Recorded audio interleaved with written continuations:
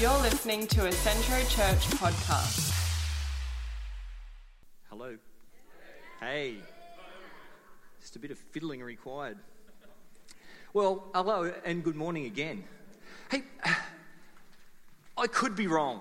I don't think I am, but I could be wrong. And this is something to get really excited about. Could this possibly be the first ever Sunday since Federation? Since Federation, that we have had a Prime Minister who was born again and filled with the Holy Spirit.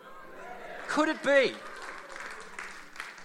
I mean, the applause then doesn't reflect the number of prayer meetings I've been in where we've said, give us a Christian Prime Minister.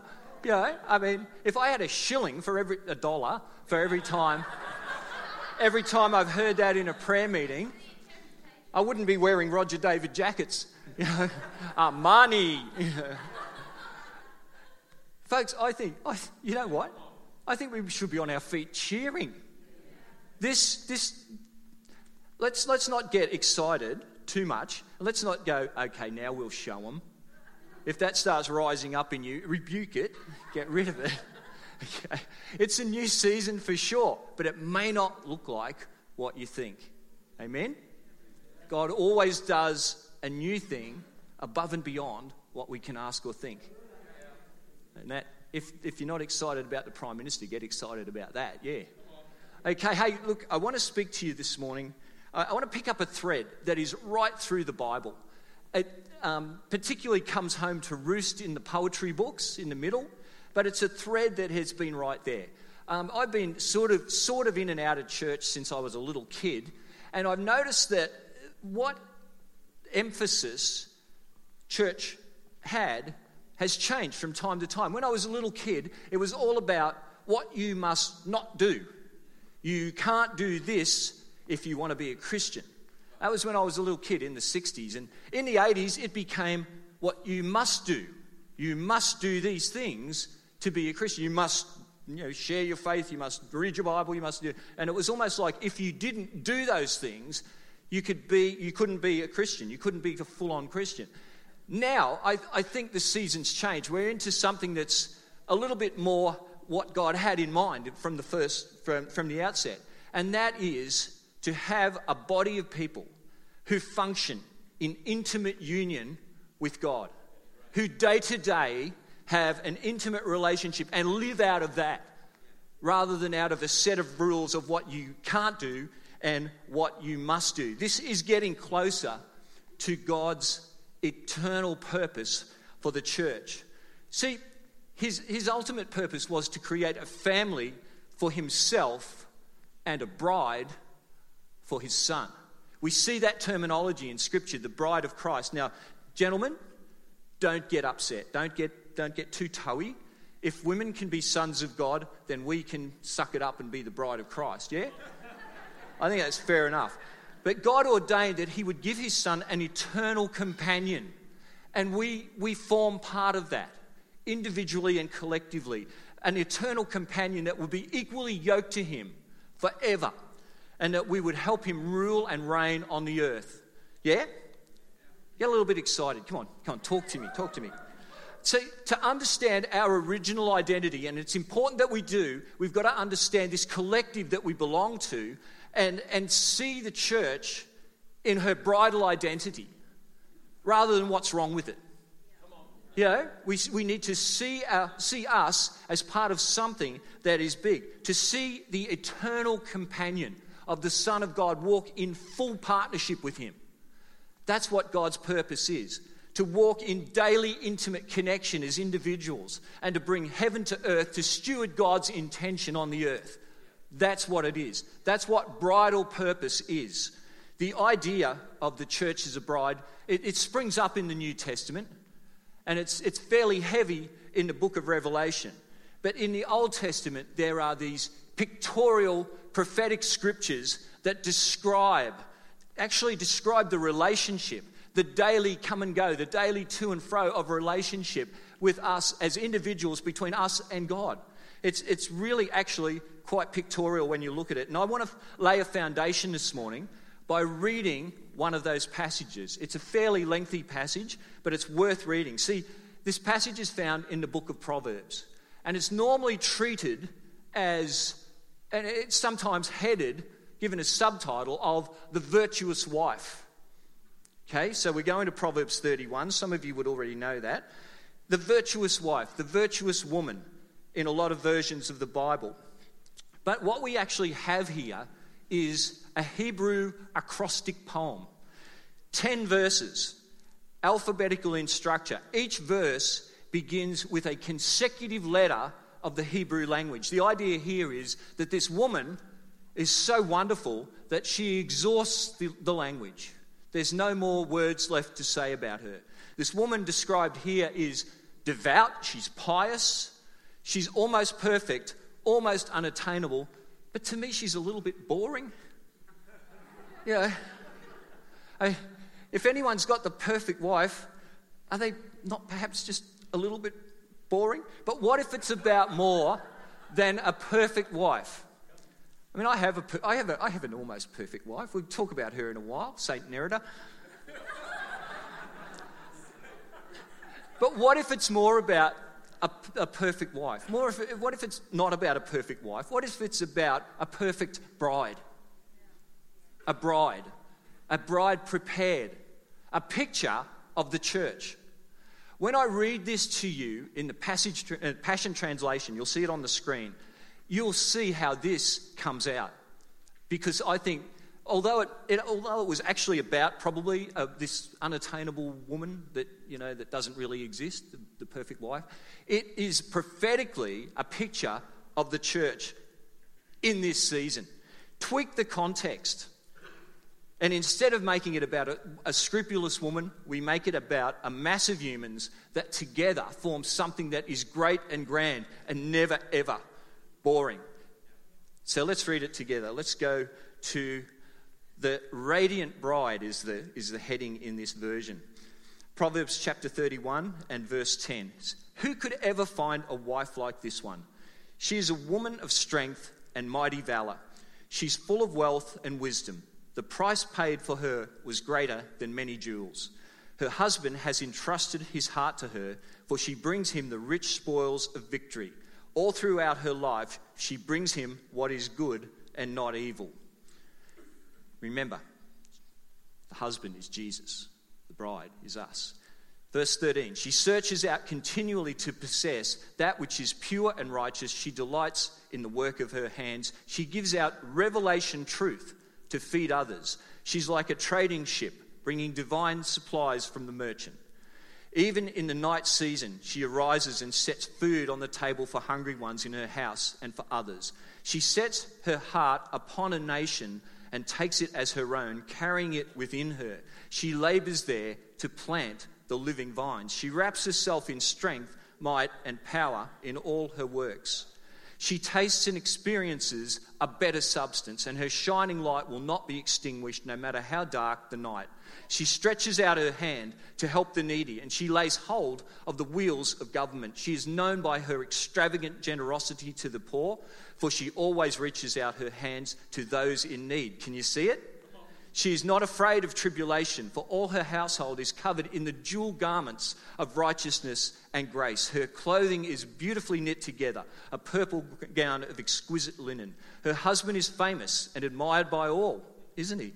Sitting as the venerable judge of his people. Even her works of righteousness she does for the benefit of her enemies. Bold power and glorious majesty are wrapped around her as she laughs with joy over the latter days. Her teachings are filled with wisdom and kindness, and loving instructions pours from her lips. She watches over the ways of her household and meets every need they have. Her sons and daughters arise in one accord to extol her virtues, and her husband arises to speak of her in glowing terms.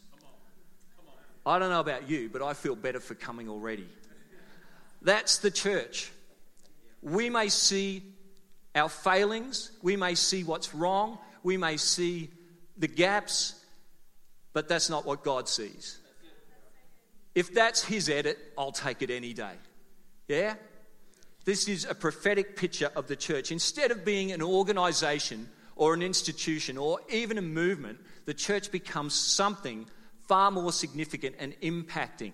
It becomes a bride, a full and intimate partner with Jesus. That's exciting. That's what God always had in mind, was a full and intimate partner. Let me tell you about, he tried to achieve this all throughout the Old Testament. Let me tell you about Israel's second worst day in their history. Because you know what their worst day was? Their worst day was when they crucified Jesus and said, his blood be on us and our children. That was their worst day. And there's probably a few other pretty bad days. But okay, among Israel's worst days is this day. But Israel hails it, the Jewish religion today, hails it as a great day. On Mount Sinai, the giving of the law, the Torah. The Jewish religion hails that as a great day, but actually it was second best. You see, the nation of Israel had come out of Egypt. They were slaves for 400 years, and they come to Mount Sinai, and God wants to meet with him, and he makes them an offer. He says, I want you to be a nation of priests. I want you to be my personal possession, my personal treasure. A nation of priests, think about that. Priests don't fight. They don't go to war. If God was going to clean out the promised land, he was going to have to do it another way, because Israel would be a nation of priests, and priests don't fight.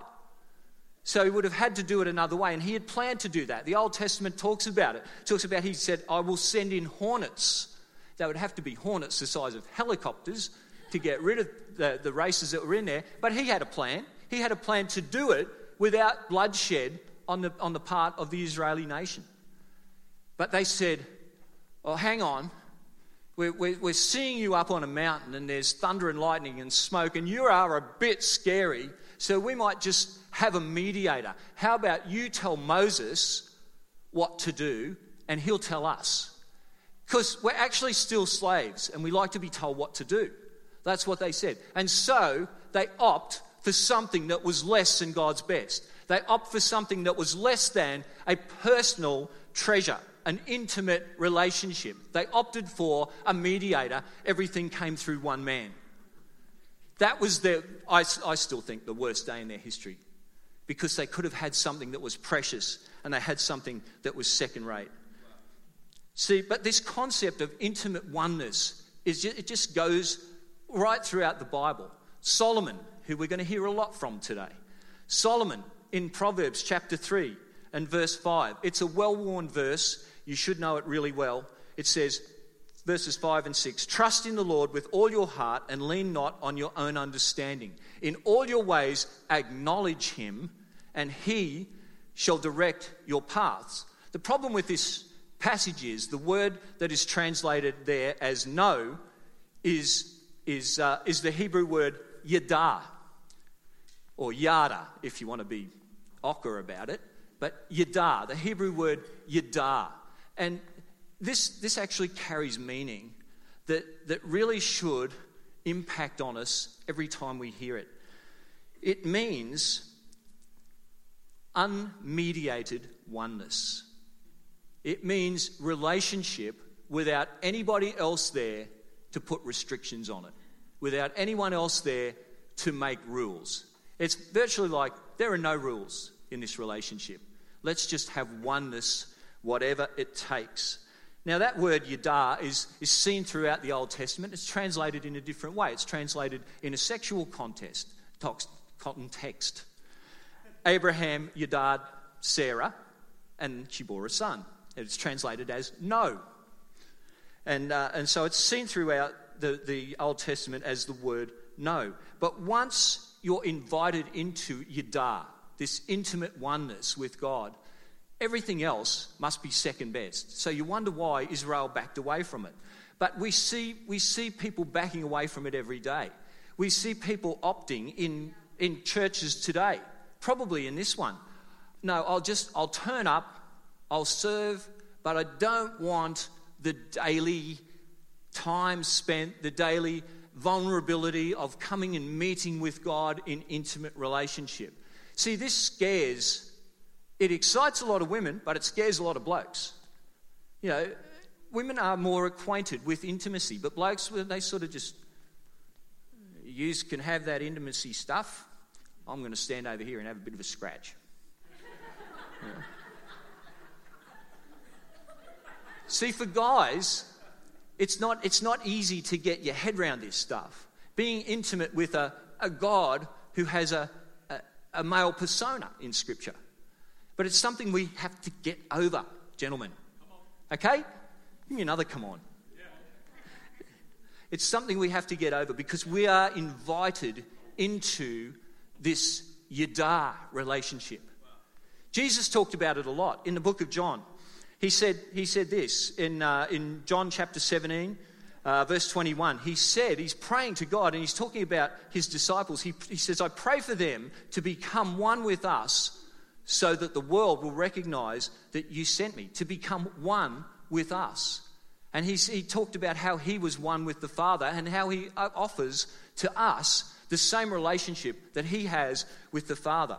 Jesus said it. He wants it. He wants that for us.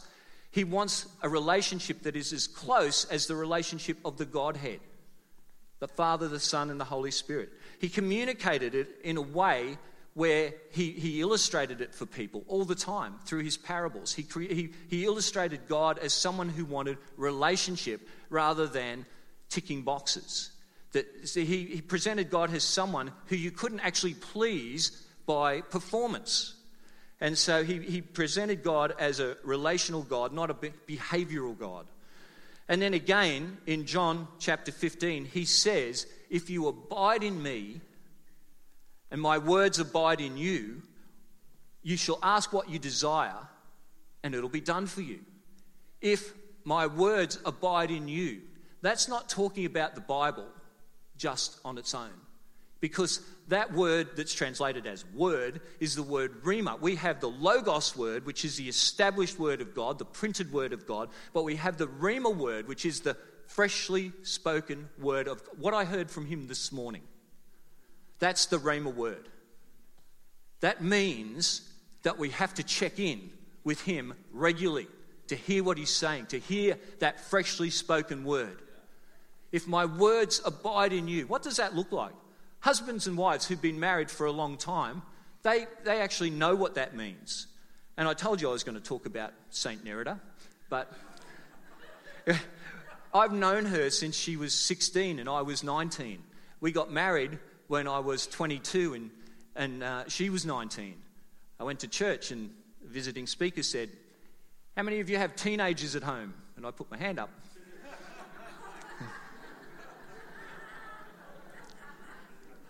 But while we remain individuals, there's this space that we both occupy. After nearly 40 years together, we start to think the same and we start to speak the same. Sometimes that's good and sometimes that's bad. We don't even have to tell the whole joke anymore. We only have to tell the first line and we just laugh. Yeah. Because we know we have a unique shared experience. We have folklore together. Sometimes my words come out of her mouth. I think, that's my phrase. What are you saying it for? And the same thing with me. Old married people understand this. You can communicate with a mere glance. And you know you're in trouble, you know. It's kind of uncanny, but it's a picture of what Jesus was talking about. If my words abide in you. And so now we pick up the thread and we take it into uncharted waters, at least for me. I swore that I would never ever speak from the Song of Solomon, but we're headed there, folks. So fasten your seatbelts. This is the most intimate book of the Bible, Song of Solomon. I saw a tweet from the church curmudgeon who I follow, who's a grumpy old bloke who criticises churches, and he said, I'm hoping that the title Snog of Solomon is just a typo. So, what we have here in the Song of Solomon is an 8-chapter long love story. It's presented in a poem or a song. It's called the Song, or it's called the Song of Songs, or it's called the Song of Solomon, depending on which version of the Bible you're reading. Now, what happens is the first 4 chapters are about our inheritance in Jesus. The second 4 chapters are about his inheritance in us. And it turns on one verse in the middle. And we're going to look at that verse a little bit later on. But what this is about is it gives the ebb and flow, the emotions of relationship. And it deals specifically with God's emotions. It presents Solomon and the love of his life, a Shulamite woman. Solomon was raised in the palace. The Shulamite woman comes from an agricultural center of Israel. You have to understand that to understand the imagery that they use when they talk to each other. And Solomon, it is about that. It is about a relationship between a man and a woman. And there is a sensual side to it. But we're not going to deal with that this morning. You can deal with that in your own time. But we're going to look at the imagery here that presents Jesus and his church, us. Jesus as Solomon, us as the Shulamite woman. Now, the connection here is, what does God call Jesus? He calls him, all throughout the New Testament, the Son of David. Who was Solomon? He was the son of David. So there's a connection for you. But there are those 2 basic camps of interpretation. One, that it's a relationship between Solomon and a Shulamite woman, and the other one, that it's a relationship between Jesus and his church. They're both right. One is immediate, the other is prophetic. And that's how we need to see it. Solomon himself was no stranger to this concept of oneness. When God appeared to him in a dream and said, "You're going to rule Israel, what's the one thing that you want?" We all say that he asked for wisdom. He actually didn't. He asked for an understanding heart. But that's just a way of saying it. He asked for Shema in the Hebrew language. And that is the ability to process as God processed, to hop into the same space as God and process with him. What he's asking for is oneness. Yeah? So, let's get started. I want to take 3 concepts from the Song of Solomon that I think will bring us into a greater understanding of the way God moves in relationship with us. The ebbs and flows, and I'm going to use the Passion Translation once again. The first one I'm going to take is from the Song of Solomon, chapter 1 and verse 12. It says this: "As the king surrounded me at his table, the sweet fragrance of my praise perfume awakened the night." See, there's a key to a relationship. When we come in this morning, what do we do first? We start to sing praise. Praise awakens the night. It awakens the atmosphere. The atmosphere changes when we praise. The Bible says, "I will enter his courts with thanksgiving. I can't remember the verse now. I'll come in with thanksgiving and enter with praise." Yeah, that one, that verse. And it's when we choose to look past our own situation and praise and focus on him and focus on what's good about him. And that's what we did this morning. We come in here with praise. Before that, it's a building. It's a building with seats and it's nothing else. But when we start to praise, it becomes the church, empowered. We begin to feel his presence. We begin to feel his touch. We start to think about his purpose and his process and why we're actually here. And then there's the entwining of those 2 purposes, and our purpose becomes his. Ours and his joined together. But you need time and you need an approach.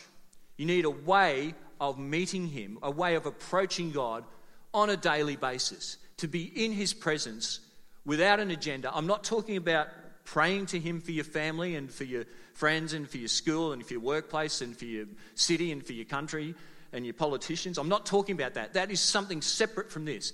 This is connection for the purpose of relationship, for God being with you and we being with God. Yeah? I have a way of doing this. I have a worship playlist on Spotify on my phone that I just plug in, and if I have a moment, I can connect with God anywhere. I can close my eyes, I can sit down on the pool deck, I can sit in my car, I put this in, headphones in, and I've got this playlist. And this playlist is this hectic, intimate confronting worship songs that really just, they tear at you. You know, they tell you about how God wants to be in relationship with you all the time. And it's just coming at you. It goes on for probably an hour, this list. And I set that up and I just live in that for an hour or so. And feel God, feel his presence, feel his purpose, hear his voice. If I need to say anything, I do. Sometimes God will invite you to ask him a question. That's one of the ways he operates. Ask me about this. Ask me about that. When you're in intimate relationship, that's one of the things that happens. When you approach God, don't evaluate yourself. You'll find too many things wrong. In your mind, you'll never qualify for his friendship. You'll live with the awareness of what doesn't work instead of what does work. When you go into him to meet with him, you can disqualify yourself. Not as a believer, not as someone who's loved by God and is going to heaven, but you can disqualify yourself as someone who is worthy to be in the presence of God, because we are worthy. At the end of the day, Jesus' blood paid for that. Be impressed with his significance rather than your own insignificance as you approach him. Be agendaless. Come out of adoration. That's why we come with praise. We talk to him about him, and we put our own agenda aside. Don't go to get something for ministry. Don't go to get a good idea to talk about at life group tonight. Go to be with him, and him with you. We have to develop that willingness to spend time without asking for anything. The issue is to develop a sense of his presence that we can find in a quiet space, but then we can recognize in the day-to-day come and go of what we do when he speaks to us. I don't think that our connection time should be looking for a specific outcome. There's a lot of benefits that come as a byproduct just of spending time with God, and a lot of results. But none of the results are the reason. The reason is he's worthy. The whole idea is to come out of adoration and affection. Silence the negative voice. Silence that voice that when if something that's happened in the day is nagging at you, just silence it. It's like, go away. Can't let it get to accusation. So don't focus on the negative voice. And then by that time, all that you've got left is you, and God takes pleasure in you. So that's the first thing, to come with praise. Praise awakens the night. It unlocks things. It unlocks purpose and it unlocks presence. The next thing is to embrace the testing that comes through relationship. Next verse we're going to look at is in the Song of Solomon, chapter 4 and verse 16. It says this, and this is a lot longer than what it might appear in the New King James. Then may your awakening breath blow upon my life until I am fully yours. Breathe upon me with your spirit wind. Stir up the sweet spice of your life within me. Spare nothing as you make me your fruitful garden. Hold nothing back until I release your fragrance. Come walk with me as you walked with Adam in your paradise garden. Come taste the fruits of your life in me.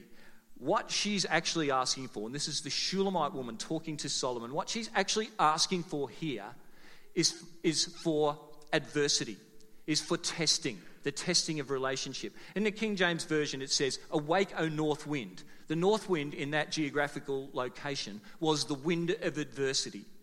And then she says, and come, O south wind. And that was the wind of blessing. So she wanted to experience the wind of adversity so she could experience the wind of blessing. She invites the north wind, which is the adverse wind, to actually ask for testing. She's asking for adversity to come to see what it might produce in her character. She's asking to see if the next season that God has for her, if her character can be developed to support that. Can you see that? Isn't it amazing how God uncovers the unhelpful things in your life? He uncovers those things that are holding you back, that sort of have lodged in your spirit and cause you to be disrupted and to be disassociated, disconnected from His presence. I experienced this in a really incredible way just last year. I'm someone who doesn't like to carry grudges. That's not good. We don't like to be, I test myself from time to time and say, do I actually hate anyone? No, I can't think of anyone that I'm actually at odds with at the moment. I want to live free of that. I want to walk in a spirit of forgiveness. I want to live like that. And last year, I went to the first test match at the Gabba, and I'm sitting there. It's something I've done since I was 10 years old. First test match of an Ashes summer. It's just wonderful. And I'm sitting there. I've got there early, and I'm just enjoying the ambience of the whole thing. And Gabba was full.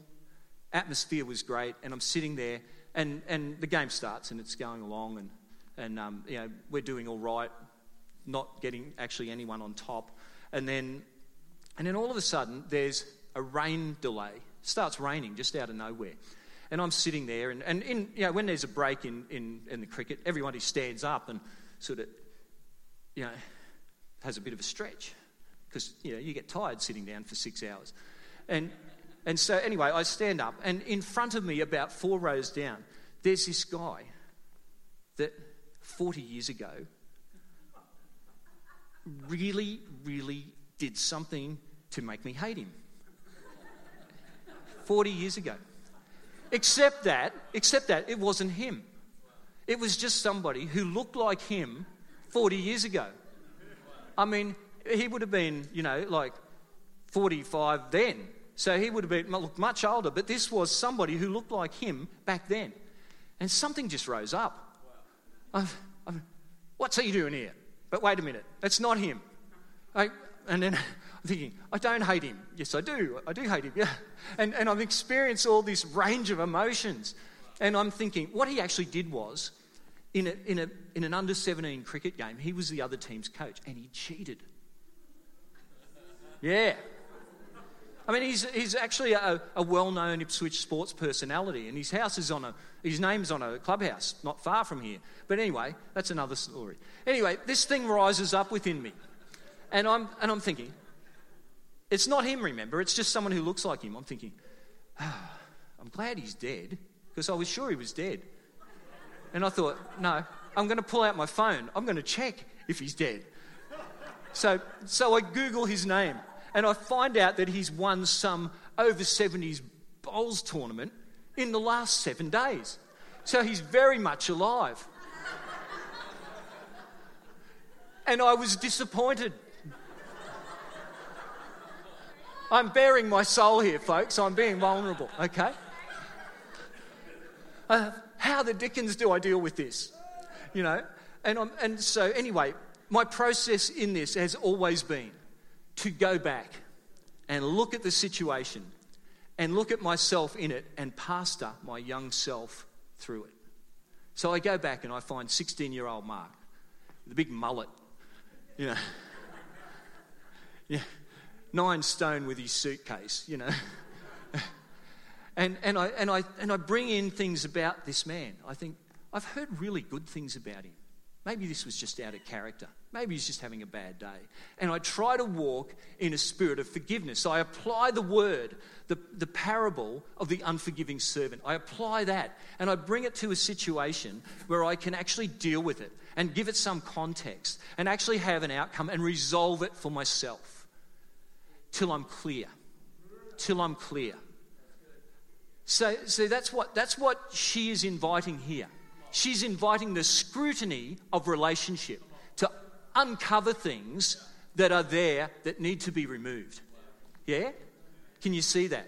That's what she's inviting. That's why it's so important that we say, come on, North Wind. And we invite the scrutiny that relationship brings. You know what?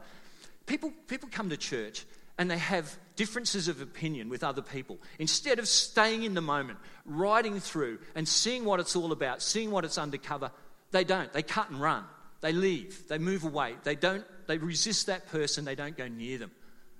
and they miss out on what God has. Okay, so the third and final, and I better pick it up a bit here. Song of Solomon, chapter 3, and it's verse 1. It says this: night after night I'm tossing and turning on my bed of travail. Why did I let him go from me? How my heart now aches for him, but he is nowhere to be found. Have you ever experienced that with God? Have you ever experienced that he's nowhere to be found? Like when you first get saved, he's everywhere. He's in everything. You know, he's speaking to you all the time. And then all of a sudden, it's sort of like he moves away. He's actually not moved away. He's not moving away. He's just saying, come and find me. Come on. Be intentional. Be deliberate. Put time into your day to come and find me. That's what he's saying. You know, my little grandson, Paddy, comes over to our place, and he comes for a sleepover sometimes. And a few Saturday mornings ago, he'd had this sleepover, and we decided we'd play hide and seek. What happened was, I actually hid in the same place. He actually told me where to hide. I was on the couch with a blanket over me, and then he would come and find me. Right? See, I wasn't hiding so he couldn't find me. I was hiding so he could find me. And 41 times he found me that morning, hiding in the same place. Every time. And every time he found me with this huge smile on his face. His delight was to find me, and my delight was to be found. That's how it is. See, when God wants, he calls us, come and find me. Come on, come and find me. I'm hidden. Just come and find me. And we go looking. We set aside time. We make a deliberate effort. And we may have seasons where we don't find him, where we don't feel his presence, but we're looking for him. And something develops in us, yeah? See, I've had people at Collingwood Park location come to me and say, I'm not feeling the presence of God anymore. I've asked so-and-so over there, and he said it's because there's sin in my life. I said, slap him. It's not like that at all. You know, God is just calling you to come closer. Come closer. You know, don't ever think that God deals with us on a level playing field of seasons. He doesn't. He deals with us in hiddenness and manifestation. In manifestation, he's there. He's in our face. He's right there. That's when you get saved. That's other times of your life where God is present, he's moving. But then there are times of hiddenness where he says, come on, I want you to be intentional. I want you to be deliberate. I want you to find me. There are times when he works in where we need to fight, and there are times when we need to rest and let him fight. There are different seasons. There are times when he'll work. He'll come miraculously and heal someone. And there are times when he'll do it by process. This one comes out by prayer and fasting. You know, Jesus cast the demon out, but if the disciples were to do it, they would have to go away and pray and fast and then come and keep praying and keep praying and keep praying until the process brought the thing out. And sometimes God works immediately. And sometimes you have to pray for someone for 10 years to dislodge an illness, sometimes longer. See, and the way we discover what situation, what season we're in is to be intimate with him and hear his voice. That's how we do it. That's how it happens. So don't ever think that God deals with you in the same way all the time. It doesn't happen like that. There are seasons of hiddenness and manifestation, rest and fight, miraculous and process. If you don't know this, you can form the wrong conclusion. People form life outlooks on this. God withdraws, says, come find me. Oh, God's not a personal God. You know, we make a decision, we form a doctrine around it. God's not a personal God. He's distant. He's not interested in humankind. He's not. He's just saying, come and find me. Come and find me. Thank you for listening to this podcast.